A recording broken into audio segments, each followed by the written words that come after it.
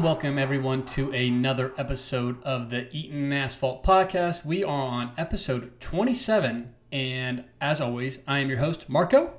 I'm Ian. And hopefully this weekend, a brand new set of soft tires. We are ready to roll. So, a lot of things to talk about with the upcoming race going on, but to start off, Ian, how you doing? I'm doing pretty well. Excited for a race weekend where I hopefully get to see cars race this time. Yeah, fingers crossed that would be a nice aspect to being a part of the sport. To just go off, as we always do, kind of going through the lineup of what we're going to talk about, we have our recent headlines. We have a big story, obviously, that we're going to talk about, but we're going to cover Kimi Räikkönen and his spotlight of his huge Lastorious career. I don't know if that's a word. And then we're going to go over the Dutch Grand Prix. I liked it. Yeah, I mean, it sounds real. And then we're going to go. Convince me. And we're going to go through the Dutch Grand Prix, and then we're going to top it off with our race predictions. So, starting off, Ian, do you want to head us off with these recent headlines? Absolutely, yeah. So, recent headline, like you said, Kimi, the Iceman, the King of Spa, retires after approximately 74 years in Formula One. I'm just kidding. He debuted in 2001, so about 21 years. Sad to see him go, but I think it's kind of time. Like, getting some new blood in there wouldn't be the worst thing. So, yeah, while I'm excited to see him go, what is that saying? Like, don't cry because it's over, smile because it happened. That's how I feel about Kimi. Yeah, I think everyone is trying to smile because it happened, except for Kimi. But then again, that is Kimi Räikkönen. Moving on, we have some internal discussions with Alfa Romeo and talks with Mercedes for a new engine. I'm sure they just kind of got to do something to be a little bit more competitive, and switching it up might be the best idea. But, outside of that, we'll see where that goes. Not too much interest to me in that regard. Nothing of Alfa Romeo is of interest, I think, to most F1 fans. But regardless, something that was of interest to me, just because I feel like it's reality TV kind of shit, is Alex Albon's girlfriend, who's a professional golfer actually, Lily Mooney, I think is her name, started following Williams on Instagram. And it was the only F1 account that she was following at the time that I saw that come out. Since then, I think she has followed Red Bull.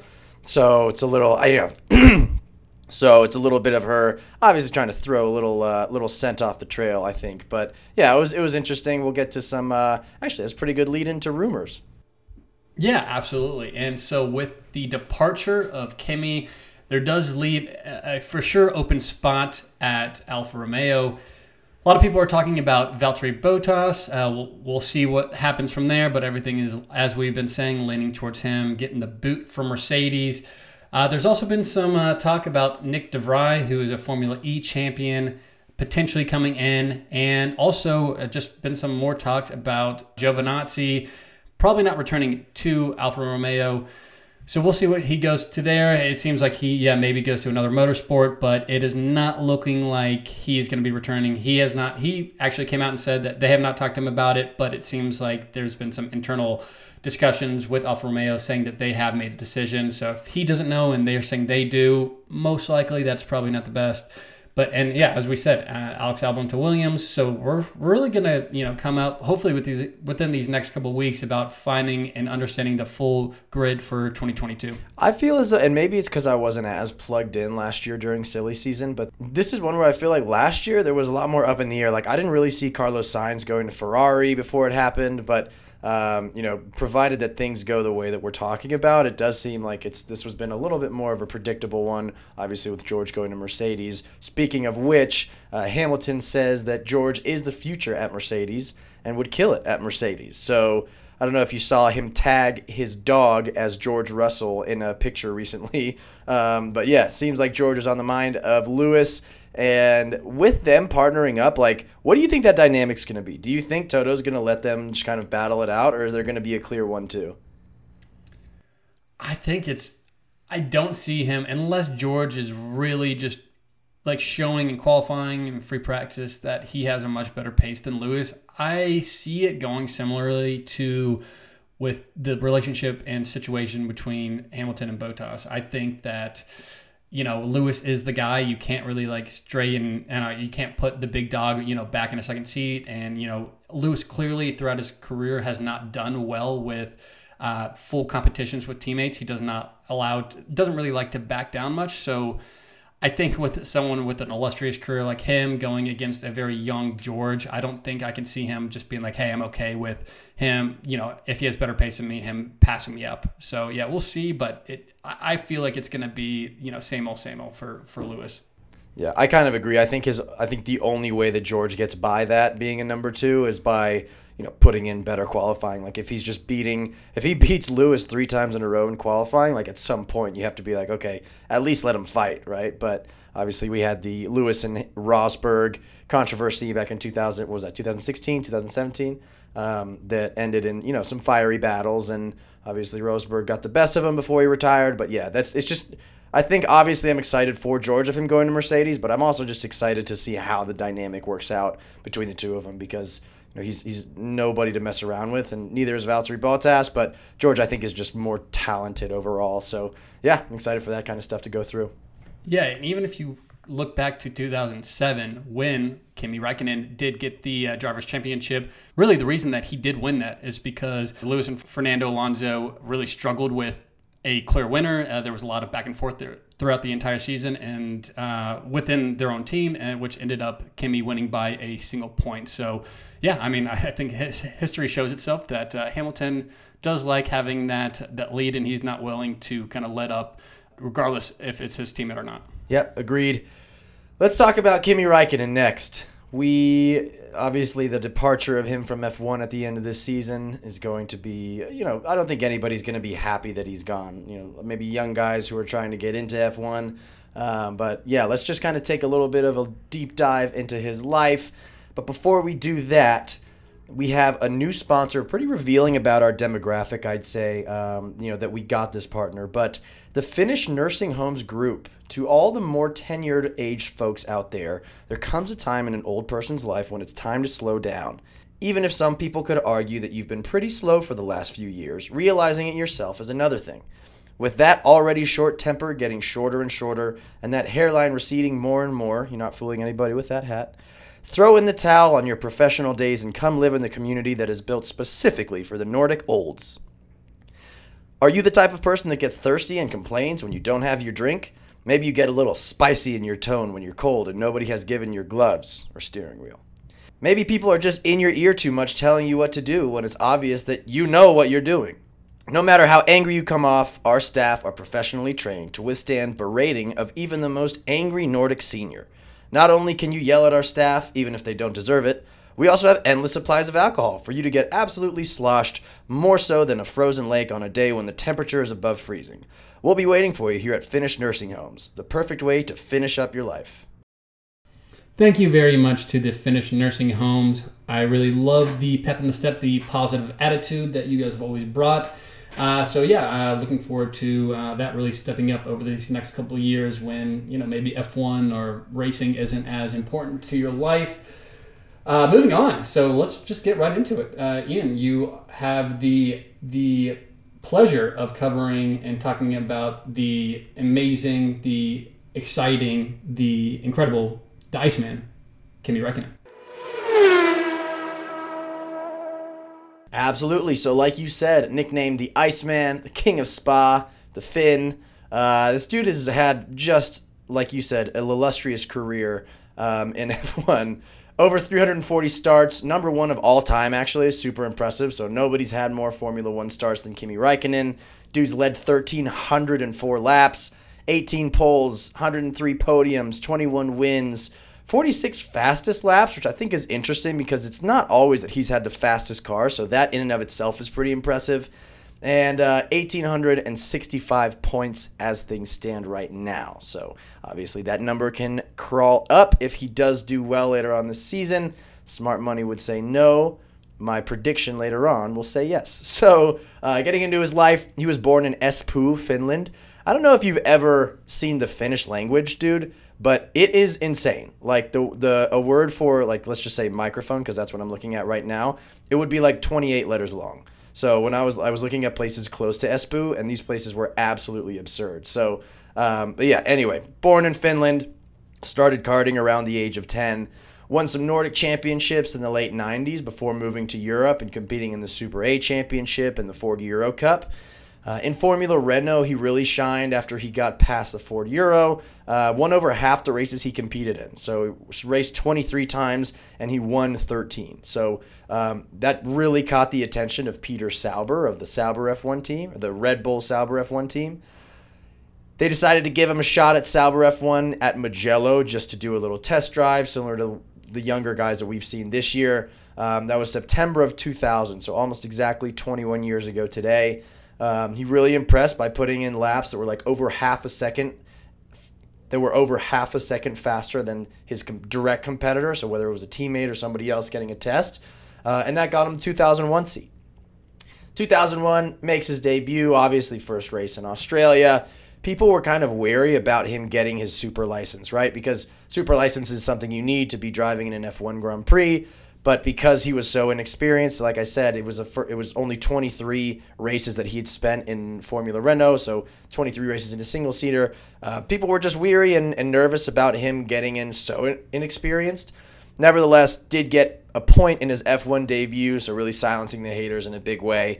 And that season, he ended up P10 in the World Championship. So that first year was kind of his break-in. As we've seen with a lot of other drivers, Alex Albon coming to mind, Pierre Gasly, the Red Bull guys, like you have to really impress early on for a lot of these F1 teams. So because he did that, in 2001, he just the next year went right into the legendary McLaren. So 2002 to 2006 was his time at McLaren. Got second place twice in the championship.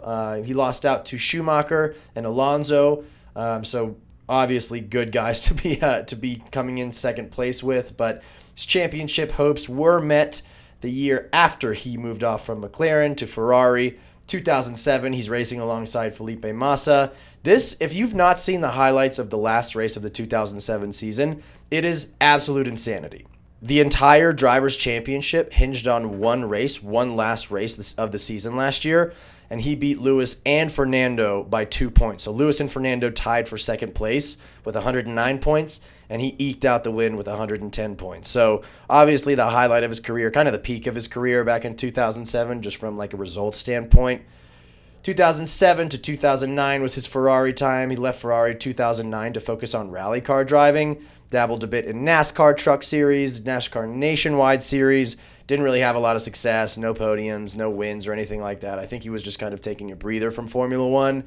2012, he had had enough of a vacation and went back to the grid. If you remember a few episodes ago when we were talking about Lotus, he almost bankrupted that team because of the bonus structure they made for that 2-year contract. They weren't necessarily anticipating having a car that was anywhere near a podium season in the Drivers' Championship or the World Championship, and he finished 3rd and 5th in the Drivers' Championship. So Lotus still owes Kimi about $6 million, but he was just like, all right, fuck it. I'll just go back to Ferrari, who have a better car, and race alongside Fernando Alonso. So back kind of chapter 2 for Ferrari with Kimi was Fernando Alonso the first year, and then Seb Vettel for the following 4 years. Then we get to 2019. Charles Leclerc, upcoming star, takes his seat at Ferrari. There was actually huge pushback by Seb. Seb thought Kimi was just the ultimate teammate. To be honest, kind of had the eye of the tiger, obviously still in the racers, but reporters were thinking that he had let his foot off the gas a little bit in terms of just his personal ambition. At that point, the last time that he won the championship was 12 years ago, so he was more comfortable playing kind of a number 2 role to the 4-time world champion Sebastian Vettel. And then after the 2019 move to Alfa Romeo, it's been just kind of a wind down, kind of like a hospice of his career. He said multiple times he does F1 as a hobby. He has plenty of money. He just likes to go fast and do the vroom vroom. So fun facts about Kimi, just kind of rapid fire here. He was dyslexic, so that was kind of something off the wall. He was actually torn between ice hockey and motorsport as a kid because he showed promise in both, but his talent was just so undeniable in racing that he felt like he had to do it for his career. And also, as he puts it, I didn't want to have to get up early in the morning to play hockey. So I think probably more than we realize, the reason that he's in F1 is just because he doesn't want to get up in the morning. Otherwise, he would have been probably a low-level hockey guy. But yeah, he's Ferrari's last champion. Seb could never get it done, and even though their form's improving right now, I think he'll probably hold on to that little title for a while. This is hilarious. He admits to never answering the phone when someone calls because he hates phone calls. I looked into this, and it's just kind of skeptical because who never answers the phone, right? But yeah, it's true. The people around him, including his bosses, have been yeah, he'll video call, he'll speak in person, but his bosses have given up on just calling his cell phone just because he will never answer when they call. So I think that's probably something that all of us can take I think that's probably something all of us can take a page out of that book. And then a funny story, in Bahrain, there was a story where the Prince of Bahrain arranged a search for someone who had just pushed Kimi into a pool when Kimi was drunk, ruined Kimi's phone, and the search concluded when the culprit was found out. It was actually a friend of the prince's son. So the prince, instead of just brushing it off, kicked his son and his son's friend out of the party and flew Kimi home in his private jet just to apologize. So pretty nice, I guess, restitution there. And then just the best thing, this dude loves to party. He's shown up drunk to award ceremonies for F1. The only time I've seen evidence of a big outgoing, fun Kimi. He once went on a 16-day bender between the Bahrain and Spanish Grand Prix. So showed up very hungover to practice, and obviously you'd think okay, guy's drunk, he's been partying, he's probably a little out of shape or a little winded, but he ended up on the podium in Spain. So just an absolute legend. And yeah, we can always look back on his great moments. World champion in 2007. He had a last lap overtake in Suzuka in 2005 to take a win, which was the best move of the season according to a lot of journalists. Monaco, the infamous time in 2006 where he retired the car early and instead of going to the garage, kind of recapping with the team, just went straight onto a yacht, took off his racing suit without a shirt on, started drinking. His win in 2018, which stopped a 5-year winning drought. He's been caught several times sleeping in the car between quali sessions, which I don't think is exclusive to Kimi, but I think he does it more than others. And then if you're a deep F1 fan, this will make sense. If not, then it won't. But, Kimi not having the drink, Kimi's gloves and steering wheel, and leave me alone, I know what to do are all quotes that if you're a big Kimi fan or big F1 fan that watches a lot of YouTube videos, you will have seen that. So, yeah, I think in total that's the wrap-up of old Kimi. He will be sorely missed. Yeah, absolutely. I think a couple things that stood out to me was 340 starts, as you said, 18 poles, 21 wins. So that's, almost one win a season for him in his illustrious career. There goes that word again, and pretty sure it's the right word.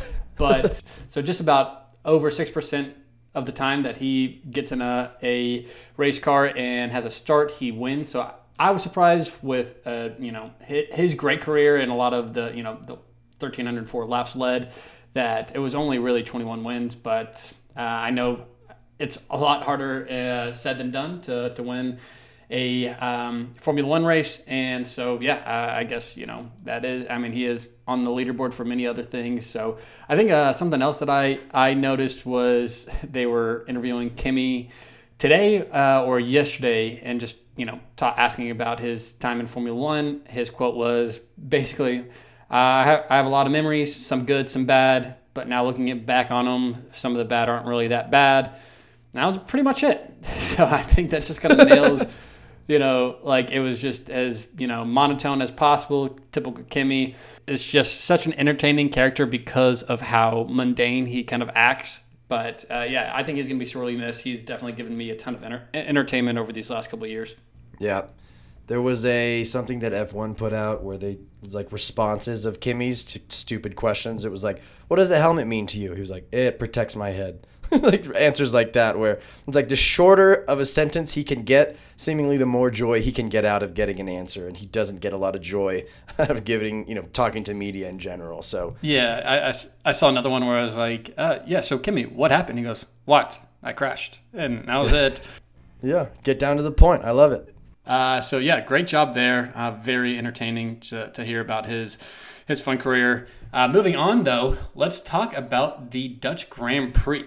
But of course, before we get to that, this part of the podcast is brought to you by none other than Kimi Räikkönen himself. So he actually wanted to give a huge thank you to all of his fans over the years of support. And honestly, what better way to tell the people than from the Eaton Asphalt podcast? So Kimi passed along the story to us, and it was basically quoted here saying, and I quote, I just want to say thanks. It was some good times, and thanks. I don't know what else you want me to say. So obviously, clearly a huge compliment to F1 fans for him to go out of his way and say thank you to how much we all have affected him throughout his years. I have never really seen that type of affection from him, honestly. So that was a feel-good moment for myself. Very cool, and a very cool ad. And so thanks, Kimi, and you're welcome for your support. So yeah, short and sweet, just like Kimi himself. Always the wordsmith. Of course, yeah. They call him the poet, actually, as well. So, moving on to the race this weekend. So, this is the Dutch Grand Prix at Zandvoort. The first Grand Prix here was in 1952. Some general information about the course is 72 laps, 4.26 kilometers a lap, or about 2.6 miles. Like Silverstone, Zandvoort was opened in 1948 as part of this huge wave of post-war motorsport enthusiasm that swept across Europe. The Dutch Automobile Racing Club was the one who initiated the plans of the circuit. They brought in 1927 Le Mans winner Sammy Davis to consult on the layout of the original track. This was originally made up of a mixture of both permanent track and public roads that kind of snaked through the sand dunes of the resort town. F1 comes to the scene in the Dutch Dunes in 1952, with the first race Ferrari having a 1-2-3 finish. Then F1 continued to race on and off the track until about 1985, then a 35-year hiatus, and in 2019 an announcement came through that the championship will return in 2020, and then there was a big old psych, and it turned from 35-year hiatus to 36 due to COVID, and coming in 2021. The circuit has been called very quick, pretty insane, crazy, and old school by current drivers, actually. So there's huge swoops and flows through the sand dunes, creating like a roller coaster type feel. Many drivers here have actually had some junior category experience.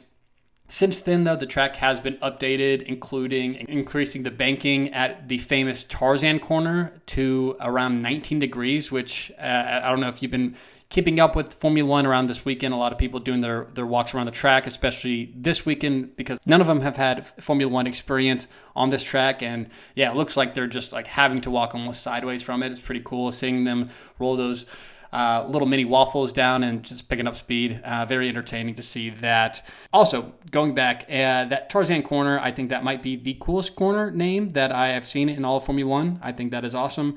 Looking at the track in general, all drivers this entire week have been adamant about how excited they are for this. As we said, it's a very intense course. Some of the drivers, so I think there's about 15 seconds throughout the course that they're going to be reaching about 4 to 5 Gs consistently. So I think drivers could really struggle with that, just because a lot of the times when they hit up these type of high G impacts, it's for maybe a couple seconds max. So just having this back and forth, there's a lot of blind spots, very, very skinny track, as we said, with very steep banks throughout. As they said, a stone's throw away from the beach. So this is going to be a very windy track, which is going to affect the drivers greatly as well. And they're going to be using some of the harder compound tires this weekend. So I think that because of how intense this type of track is, that they're going to need the extra stronger type tires for this. Yeah, and as I've been saying, there's a bunch of high-speed corners, high-speed change of direction. We're going to see a couple different constructors do very well in this scenario, specifically McLaren. Their car is stands out very well for this type of track. So look for them to do pretty well outside of this. And I think that really kind of sums up about the track. I didn't want to really go into the who's scored the most points, since, we haven't seen anything since 1985. Most of us were not alive back then, so, screw it. But the most important thing that we want to talk about this is the weather this weekend. So we have Friday, 68 and cloudy, Saturday, 67 and cloudy, and Sunday, 71 and cloudy. And the entire weekend is ranging to about 15% rain. They're looking like it's probably not going to be affect, maybe a little bit on Sunday. But for the most part, it does not seem like we're going to run into a similar situation that we did at Spa. And I think the last thing that we have to say about that is this is actually Max's home Grand Prix. And so the grandstands is actually extremely close to this track. So we're going to see a lot of orange. I think the drivers are really going to be able to feel the fans on top of them and kind of hear the noise. So you kind of back to the old ways of the non-COVID times and really see that intensity from off the track as well. So I think this is going to be an awesome track. This seems like, if the drivers are excited as they actually say they are, this seems like it's going to be very intense, very fun, a lot of action going on. Yep, well, good job on that. Thank you for talking about the weather, because we saw what happens when we don't. We get a canceled Grand Prix, basically. Moving the fuck on, we have race predictions coming up. Still a bit of a slaughter going on. Ian 12 points, Marco 9 points. Instead of going back and forth, we're just going to go through this all at once, person by person. So, Marco, would you like to go through your race predictions? I would love to. So, starting off, who do I think will crash or DNF? I'm going to go with Charles Leclerc. The winner, I'm going to go with Lando Norris. As I stated, Love it. I know, right? I think McLaren is going to have a very strong weekend. So I'm going to say Lando is on top of the podium. Last place, I'm going to do old Mick Schumacher. They talked to each of the drivers, each of the teams this weekend. Haas drivers were both saying how really unexcited they were for this weekend. More specifically because their car was really struggling going from mid to high speed corners. As if they weren't having enough trouble already. If they're going into the weekend thinking that they're going to struggle, I think this is going to be a shit show for them. So I'm banking on one of the Haas boys to come in last place. So going to go with him. Then I'm going to go with driver of the day. I'm going to go with Lewis. Switch it up a little bit. This is kind of just, spreading out my chips and not just, I was going to say Lando, but, if I'm wrong, then I'm wrong twice. Douche of the day, I'm going to go with Max. I could, there's a little bit in the back of my gut and the bottom of my gut that I think that Max and Lewis might get in a little crash, a little Silverstone round 2, which would be wild. But there's very little experience on this track, none from the F1 standpoint. So and for how intense and skinny this track is, I can see a lot of craziness ensuing. And then I'm going to go with fastest pit stop is going to be Mercedes. And wildcard prediction, now I'm banking on and doubling down on my guess. McLaren both finish in the top 5. You are bullish on McLaren. I love it. So hopefully you're right and we have a good weekend. I think as an olive branch and as a courtesy, if Lando does win, then we'll give you double points for that, just because it's a little bit, Lando's never won a Grand Prix. This would be his first win. So yeah, why not? Just as a nice little gesture. As far as who I think will crash or DNF, Schumacher is going to be my pick there. I just don't necessarily see the Haas boys doing well enough in a tight circuit where there's not runoff. I think he's going to be one of many who ends up hitting that wall and having to retire from this race. Winner, I'm going to go with Max. I just think that the Orange Army is going to be out there to support him. It's going to be almost a necessity for him to win, especially in this close battle with Lewis and him taking over in the first. I think he would take. Yeah, he would take over the Drivers' Championship lead if he does win. So last place, I'll go with Latifi. I want to be right on one of these, so we'll go with Latifi last. Driver of the day, I'm going to vote for Kimi. Out of solidarity. Pandering. You're pandering. Yeah. I'm going to vote for Kimi. It's been called a pander pick by some, but it's also a bit of a research pick because I think there's a movement right now to vote him as driver of the day no matter how he performs. So maybe a safe bet there. Douche of the day brought to you by Summer's Eve. I'm going to go with Antonio Giovinazzi. Seems like he's on his way out. Go out with a bang. Fastest pit stop, give me Ferrari. No way that's going to be right. I think they're kind of the slower ones, but who knows? And then my wild card prediction, as we talked about a million times, like with this track being skinny, walls being there, no runoff, nobody's raced on this in F1.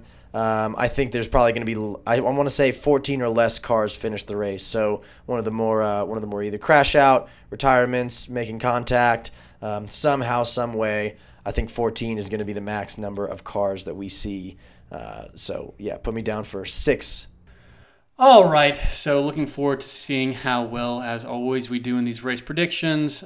Interestingly enough, a total score of 21 with how many guesses that we've had throughout the course of the year. I'm sure the percentages is something that we don't want to look into. So I feel like a strong second half for us, for sure. Yeah. I mean, I think we were just kind of saving it for the second half, as one Vince Young would always say. And yeah, that does it for our episode 27 of the Eaton Asphalt podcast. We are very looking forward to this weekend. As always, follow us, keep up with us, reach out to us on social media. And any final thoughts? Nah, man, I want to see those percentages of rain stay in the teens because I think even a little bit of rain is not something I want right now. I used to always root for it, but now I'm good with just having some dry races because I want to see a race. So, yeah, I think we're probably in for a little bit more of a boring race. I think Max and Lewis are going to have the battle up front, but I would definitely take a boring race after what I saw last week. So, yeah, just appreciate everybody for listening. We will be back Monday for the race review. All right. Thanks again, guys. See you, assholes. See you, assholes. Nice. Coordinated that one.